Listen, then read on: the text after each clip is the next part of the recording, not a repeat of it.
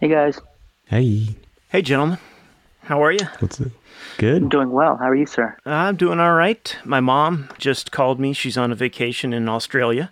Oh, And she just called me from my dad's phone because her phone apparently something's wrong with her Apple ID, and she's convinced that that's preventing her from getting on the internet. So she can't confirm her Apple ID online. So she called me from my dad's phone so that I could work through all of that like 10 minutes before we hopped on here. So Oh, that's fun. you should just. Does she want to? She can come on the episode. I was gonna suggest that, but she was a little We could do flustered. like She a was a little tech support flustered. corner. She might need to just take a couple breaths and then realize that she's in the middle of Yeah, this beautiful I've heard landscape and shouldn't be staring at her phone. But Yeah. That's funny. But we could if we did a tech support episode, like half of it would be hold music. Hey,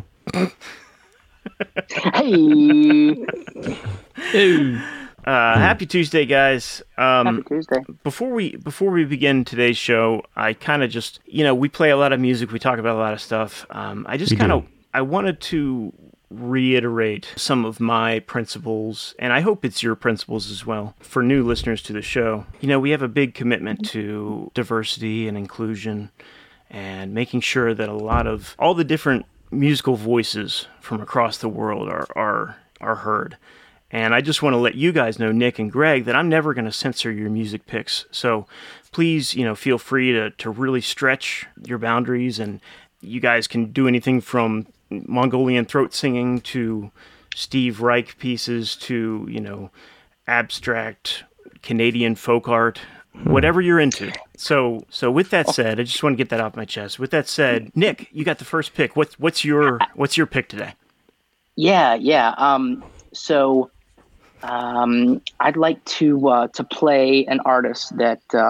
Actually, you know what? I want you to just roll it. I think it speaks for itself, really. I can't wait. Roll it.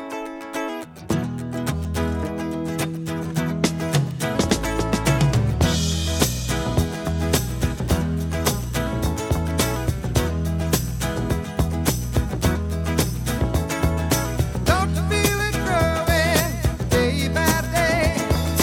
People getting ready for the move. Some are happy, some are sad. Oh, we gotta let the music play. What the people need is a way to make them smile. It ain't so hard to do if you know how. Gotta get a message, get it on through. Long our mama got you and the wild. Whoa, listen to the music. Whoa, listen to the music. Whoa, listen to the music all the time.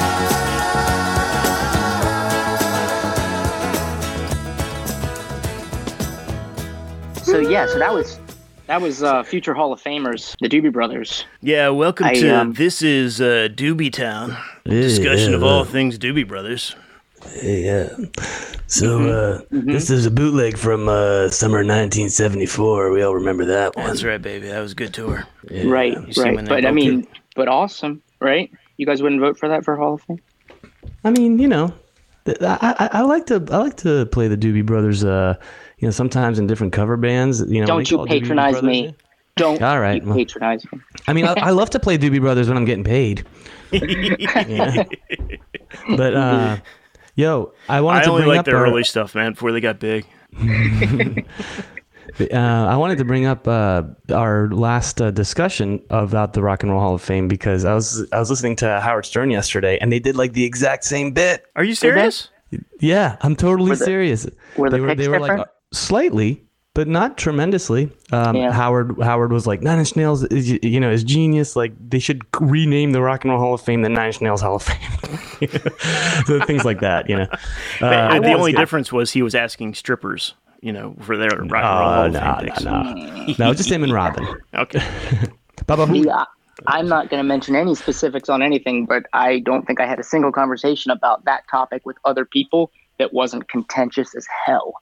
So wow. Yeah, it does bring up a lot of It interesting really opinions. does. It really does. So I'm looking forward to some hate mail. That'll be good. So That'll be I fun. think I'm up first this week. Yeah. Right? Go for it. Well, before you do that, we should probably properly introduce the show. This is Oh, that's right. You are listening to You Should Check It Out, not Welcome to Doobieville.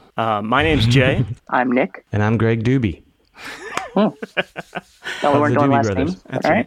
Well, you know, I No, want to make it's sure out there people- now. And it It's just out sounds there now. redundant if we just do Jay Doobie, Nick Doobie, and Greg Doobie. So, We are brothers. right. Yeah. So, Nick, Indeed. what Doobie Brothers topic do you have for us this week? Thank you so much for asking. Actually, no. This past Friday, I took my wife and my 3 children, 3 boys. I've got a 9-year-old, a 6-year-old, and a 5-year-old, and we went ahead and saw a concert. And an honorary child, me. I thought you were brothers.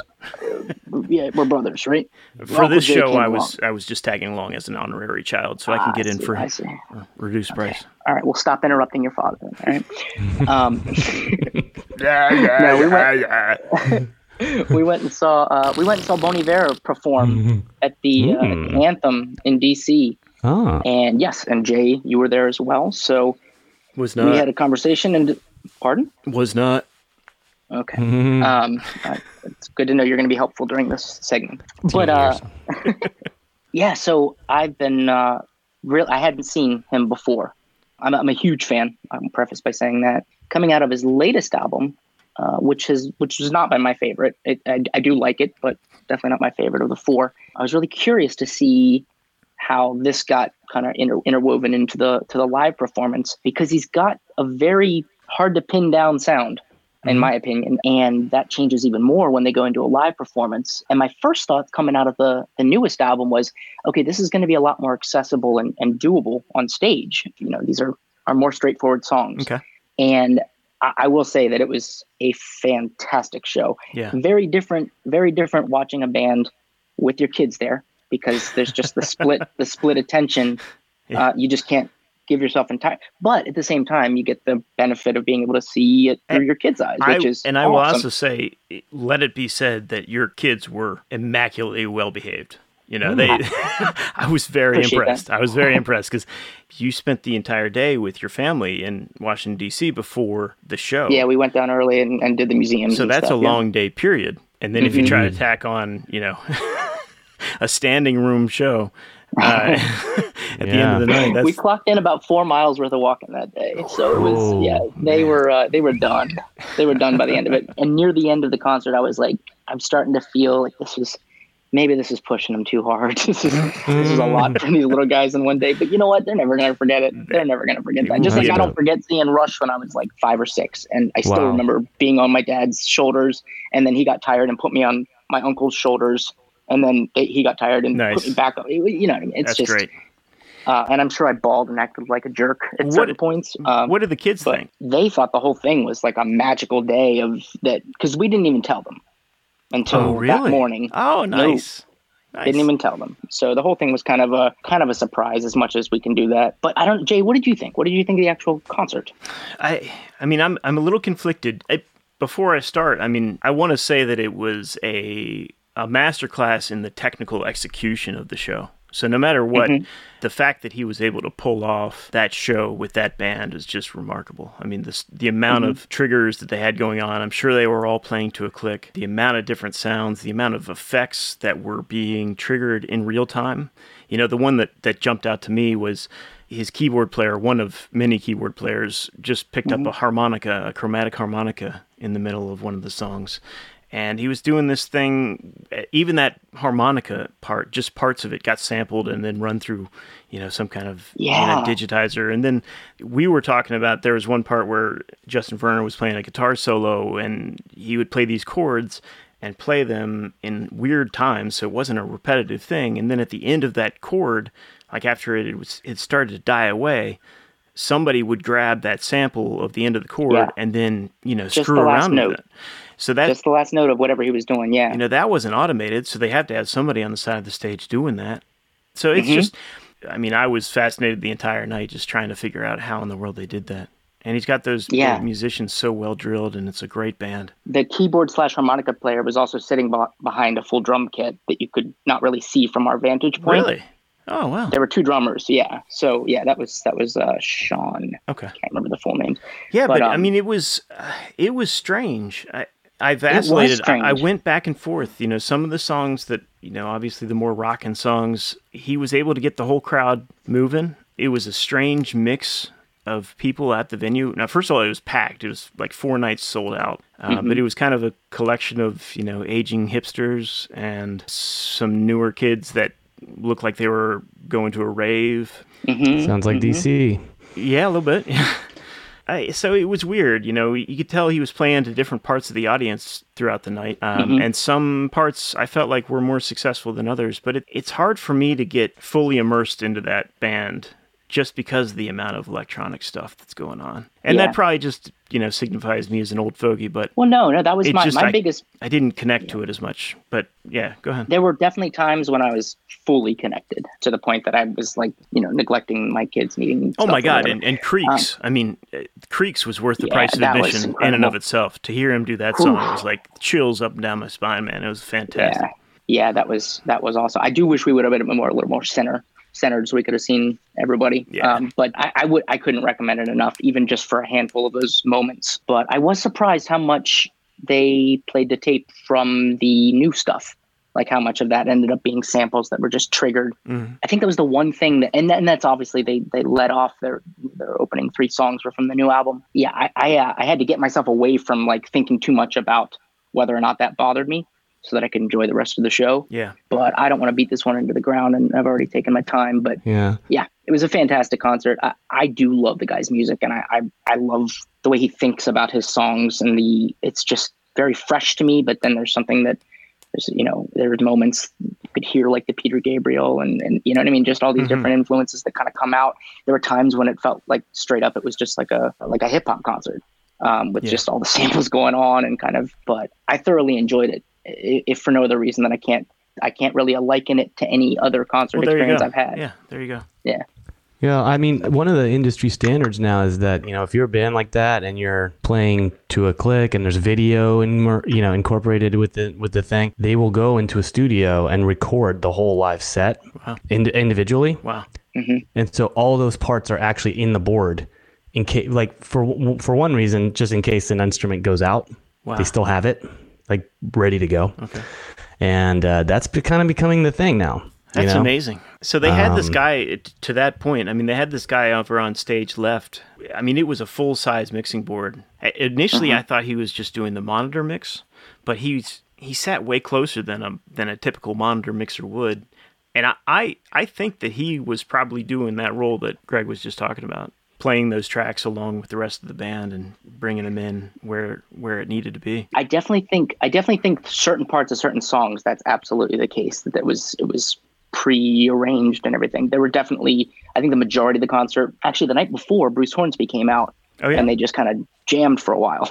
So I think but that's the thing, is it is this like confluence of all these different new standards and techniques, and it's a show, it was incredible. It really was. It was a great show. And great performer too. I don't know if that comes through a lot in his recorded music, but he's really a fantastic musician and a fantastic performer. So, right on. Speaking of fantastic musicians and fantastic performers, Greg, that was not a lead into you, Greg. It's about your topic. Tom Petty. Oh no, that was really nice of you, Jay. Oh, okay. Yeah, I know. I'm a sweetheart today. What can I say? What you got, Greg? Well, I noticed an article talking about how there was a burglary at, I believe it was some kind of storage facility in San Fernando Valley, where Tom Petty kept some guitars and some various things, and some guns, actually, which ironically kind of brings me to if you just want to have a flashback, Jay and I and Nick, the three of us, the year we met was 2000, and then summer of 2001, it was our freshman year of college. And Jay went back home to Pennsylvania, and I was in Bethesda, Maryland. And I invited him to come crash at my folks' place while we were in between semesters at school. And so he came down, and we were like just sitting there like, well, what do you want to do? And I was like, I don't know. There's this vintage guitar store called Southworth just down the street. Do you want to take a ride and check out some vintage gear? And he was, yeah, right. He was down. So we went to the store, and ding, you open the door. It's just like a very small, very small place, but just loaded with like guitars we couldn't afford. And I mean, when I say guitars we couldn't afford, I mean like $10,000 guitars. Like it was practically a museum.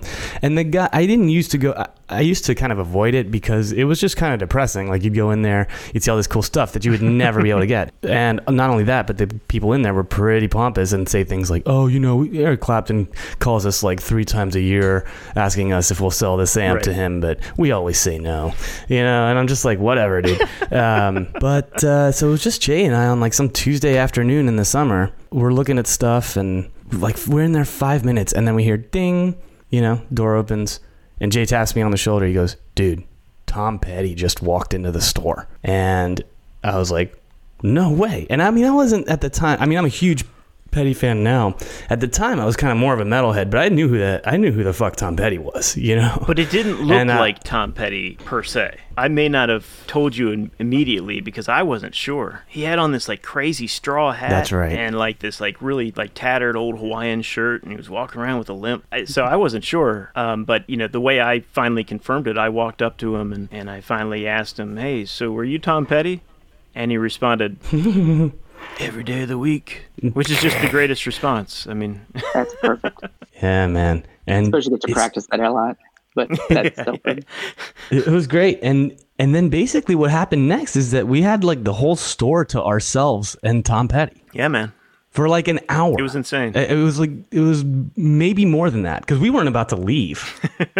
First of all, we had nothing to do. Did you guys just walk around watching him do what he needed to do? Well, no, we were like picking up guitars and like checking them out. And then like, he would come up and be like, "Oh, you guys like that one?" We'd be like, "Yeah." He asked me, this Tom Petty comes up to me and asks me, he said, "So what kind of guitar do you play?" And like, I swear to, I remember it like it was yesterday. I'm like, "A Stratocaster?" And he's like, "That's a really nice guitar." Well, I mean, he must have thought we were somewhat cool that we were going to the store that he was at. He was just being cool, man. He was just being a cool guy. Cool. Yeah, he was just being cool. But, it's that whole thing of, he doesn't have to talk to us. He doesn't have to, we're sort of peons in his world. You know what I mean? Right. So, Greg, where did you hide his guitars? Well, the remarkable thing about all of that is that, I don't know if you recall this, Greg, but he was actually there with like his manager or somebody, and they were trying to like, do you remember he was trying to sell these old like vintage revolvers? That's true. Eventually he started pulling out these magnums. Yeah, and we were like, "Whoa!" It was insane. And I think you're right. Yeah, that's what he was trying to do. I thought he was just showing it. It could have been. But I think that, I don't. Yeah. But I think you might be right. I mean, I think that would actually make a lot more sense that he was out there negotiating by saying like, "Well, I've got this vintage. You want to sell me this vintage amp? I got this vintage, revolver." Yeah. And he just busted it out. Just a gun right in the store. Boom. And like he didn't shoot it or anything, but there it is. That's good. And so eventually he left, and then we left, and we were just like kind of buzzing. Obviously, I came back. We both came back to the house. I was like, "Mom, Dad, we just bumped into Tom Petty at the store." They're like, "Who's that?" Because my parents are French. They don't, they listen to like Serge Gainsbourg, and anyway. Tom Petty. But then the next morning, Tom Small. We open up the Post, the Washington Post, and there's a big ass picture of Tom Petty at Merriweather Post Pavilion. Yeah. And I was like, "That's the guy. That's the guy we saw yesterday. You see what I'm talking about?" You know what I mean? Yeah. And just like raving review of his show and everything. But I've got Petty on my brain because I'm actually playing a gig in Hollywood on Friday, and there's a Tom Petty tribute night because I guess it's around his birthday this time of year. And the singer that I'm playing with, this girl Kate Ellis, she was trying to figure out a way to do the famous duet that he did with Stevie Nicks, mm-hmm. "Stop Dragging My Heart Around." Mm-hmm. And I had a flashback to watching The Defiant Ones, something that I've brought up on this show before, this great HBO miniseries about Jimmy Iovine, this producer. Anyway, they have great footage of Tom Petty and Stevie Nicks recording this song. You want to roll it, Jay? I would love to. I'd never heard it before. It's a great pop tune. It's great.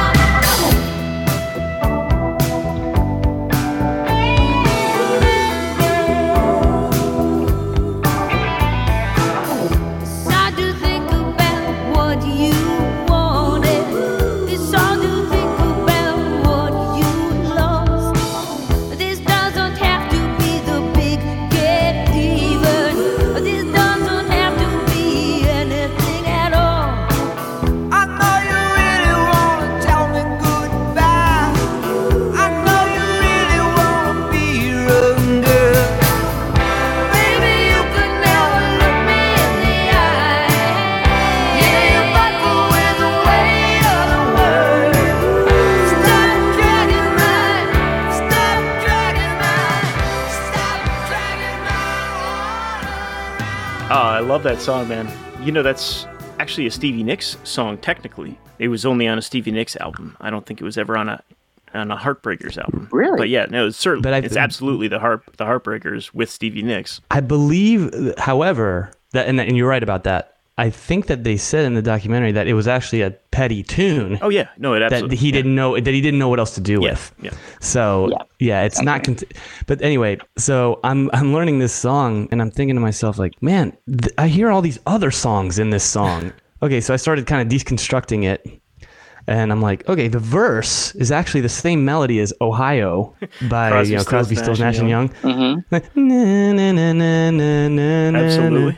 Yeah. It's the same melody. Ohio. It's also in Exactly. D. And then there's these oohs that come in like the second verse, like ooh. I was like, where's that from? That's from something. Listen to the music by the Doobie Brothers. Probably. Yeah, probably. And they took it from Young American by David Bowie. You hear these like ooh, and it's like the same rhythm, like the same cadence and everything.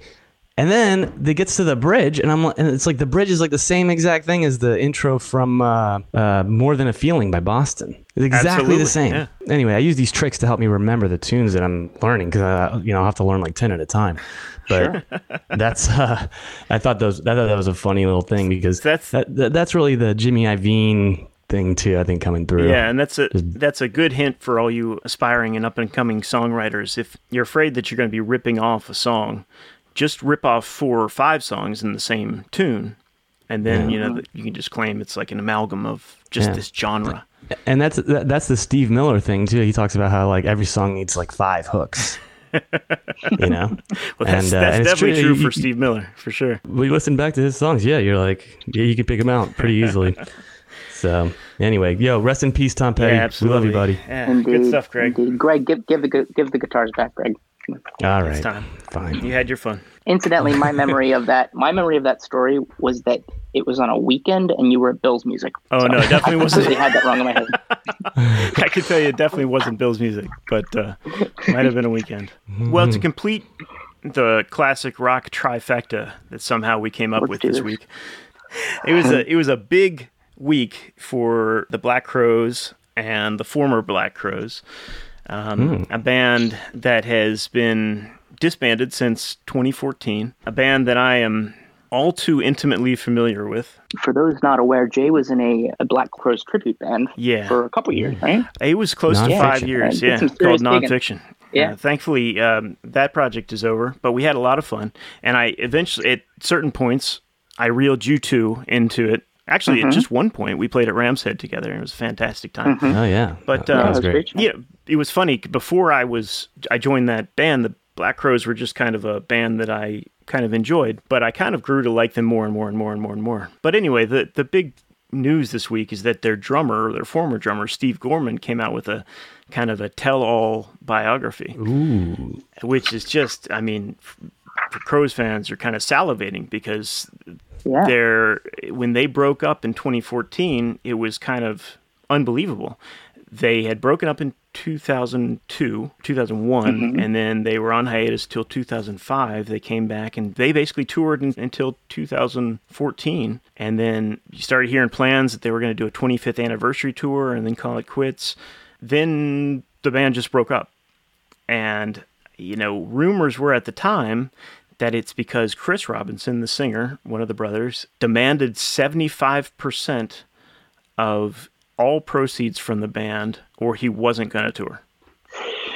That's a big. So that's cut. one of those things that, like, you hear the rumors of, and you're douchebag. like, "There's no way anybody would actually." But according to Steve Gorman in his book, that's actually what happened.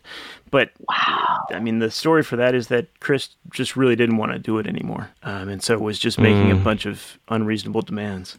But it's so sad because to hear Steve Gorman tell it, it's basically he had his wife write an email to the entire band saying, "These are Chris's terms. If you accept them, then we'll do it. If not, we're done."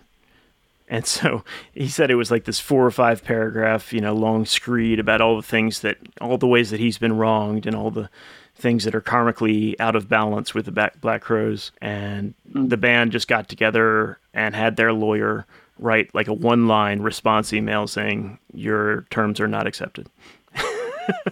Wow. And that's basically the end of the Black Crowes. To hear Steve Gorman tell it, he's done. He doesn't think that the brothers have talked together since. Rich and Chris have talked to each other since then. Wow. However, the story, the plot thickens because since Steve has written that book and it's been released, now it sounds like Chris and Rich are going to tour again with a different Black Crowes lineup behind them without Steve. Which, it's just one of those things. The only thing that can get enemies to unite is a common enemy. It's a common enemy. Right? So now they can hate Steve. So now they can both. Enemy of an enemy is a Rich friend, and, right? Yeah, but it's also blood is thicker than water too. I mean, those guys. It's not like they're gonna never talk again, But Chris Robinson's like a spiteful, very vindictive person. I mean, what did he call his band when he left the Black Crowes? The Chris Robinson Brotherhood. right. Like Exactly. that's not an accident, dude. Yeah, yeah. I'm sure in retrospect, the 75% was me just not wanting to do it, but nah, that's exactly. It's kind of sounds like it's on par with how he would get when he would get into those modes or something like that. What the heck do I know though? So, how is it as a fan? Because that's always been a part of their. Black Crowes fans have always had to deal with this bullshit drama. I just kind of wanted to know. I'm done.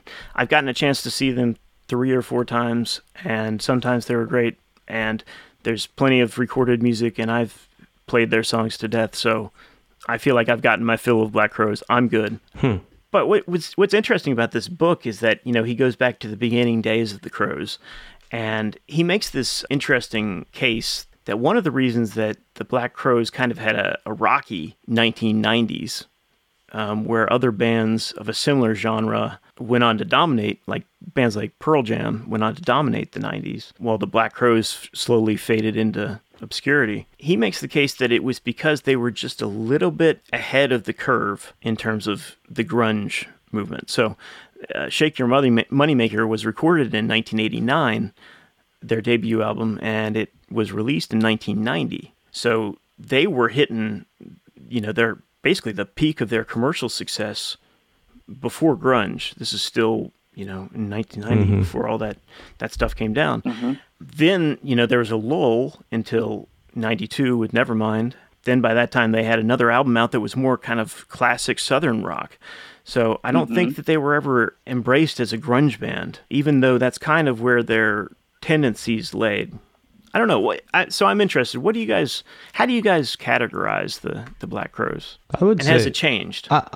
The very first time I ever met someone who was a Black Crowes fan was someone who, like me, was very much into grunge, and then they had a Black Crowes sticker, and I was like, oh, I should check those guys out. But it just didn't stick for me. Probably just because I hadn't listened to blues yet. Okay. I sort of went backwards, Once I got into blues music, and especially like Led Zeppelin and Stevie Ray Vaughan, and then it made sense to me. I was like, oh, that's what these guys are doing. Yeah. Again, my tendencies tend to be a little bit more, prog, especially in those days, and that's not what they're doing. No. But Chris Robinson, he's got that twang, it's very American music. Yeah. Well, it's interesting. I don't think I really explained this too well. I think their tendencies when they were younger, they were all big REM fans and big alternative music fans. Oh, okay.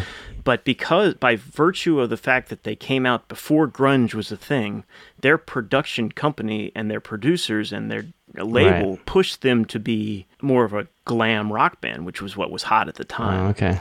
I could see that. So then they established this fan base of people who knew them as the Stonesy, facey, classic rocker sounding guys. When really that wasn't. To hear Steve tell it, that wasn't what their strength was at the beginning of their career. But didn't he talk about? Was it Chris pushing them into more of a jam band sound? Yeah, definitely. Once they got into the 90s. And then he felt like that got away from even where they found their sophomore album. Is that your favorite? Oh, by far, yeah. Yeah, Southern Harmony and Musical Companion is a fantastic album, but it's not alternative at all. It's straight Southern classic rock. No. Yeah. But within the context of the interview that we'll put in the show description, it sounded like Gorman thought that was their sound, but that they just never. But that was after they had consolidate. That was after they had toured on the success of Shake Your Moneymaker.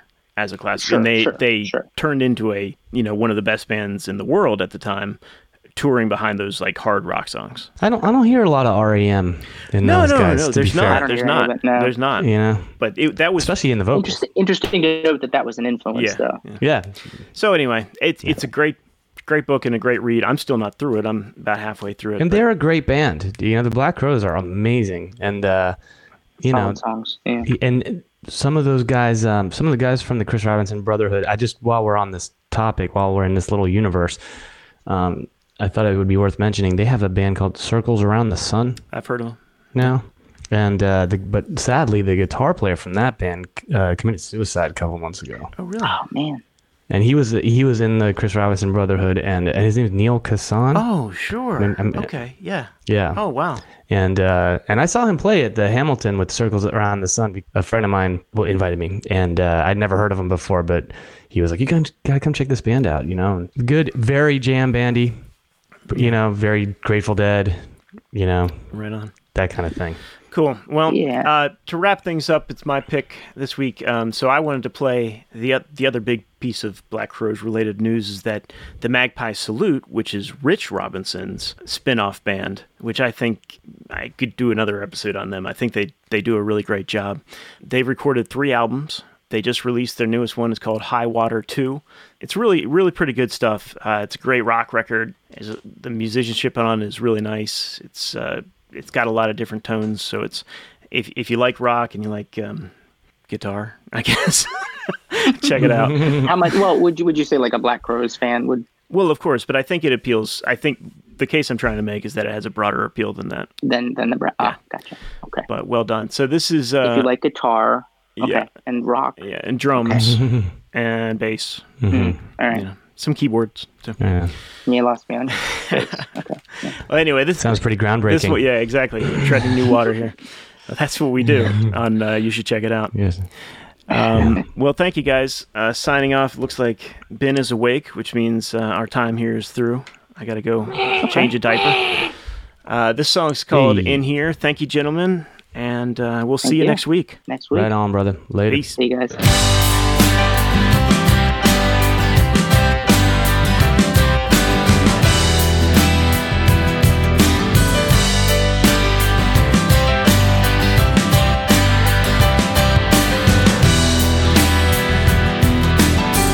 Look up, Grift is abound, creepy and veiled, trying to suck up the sound. It surrounds